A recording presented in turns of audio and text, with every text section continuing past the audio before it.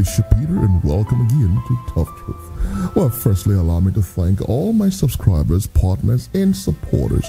God richly bless you. Well, if you've not subscribed, I will thank you not to neglect subscribing to this channel.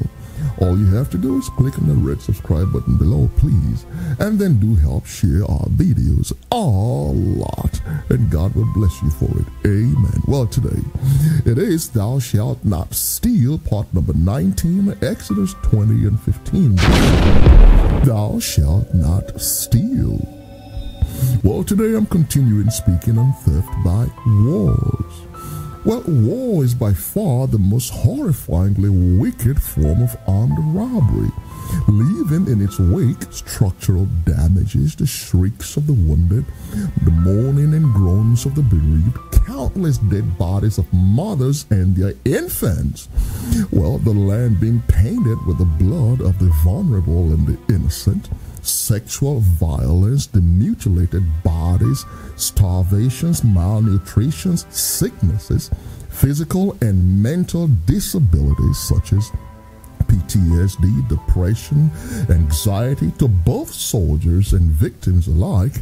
Well, John 10 and 10 says, "The thief cometh not but for to steal, to kill, and to destroy." Woo! Well, actually, all of these atrocities are usually unrecognized, unappreciated, undervalued, rapidly and promptly dismissed as a small price to pay, as it were, for whatever resources these political, military, and corporate thieving criminals want to steal. Well, James chapter 4, 1 and 2 says, "From whence cometh wars, wars, wars, and fightings among you? Come they not hence, even of your lust that war in your members? Ye lust and have not. Ye kill and desire to have and cannot obtain.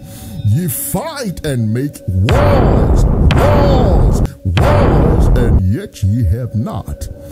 Woo! Quite revealing, isn't it? Well, simply put, most wars are nothing but armed robbery on a massive global scale.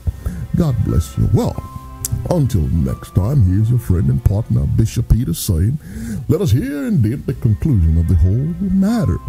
You fear God, you keep his commandments, for this is the whole duty of men. Amen.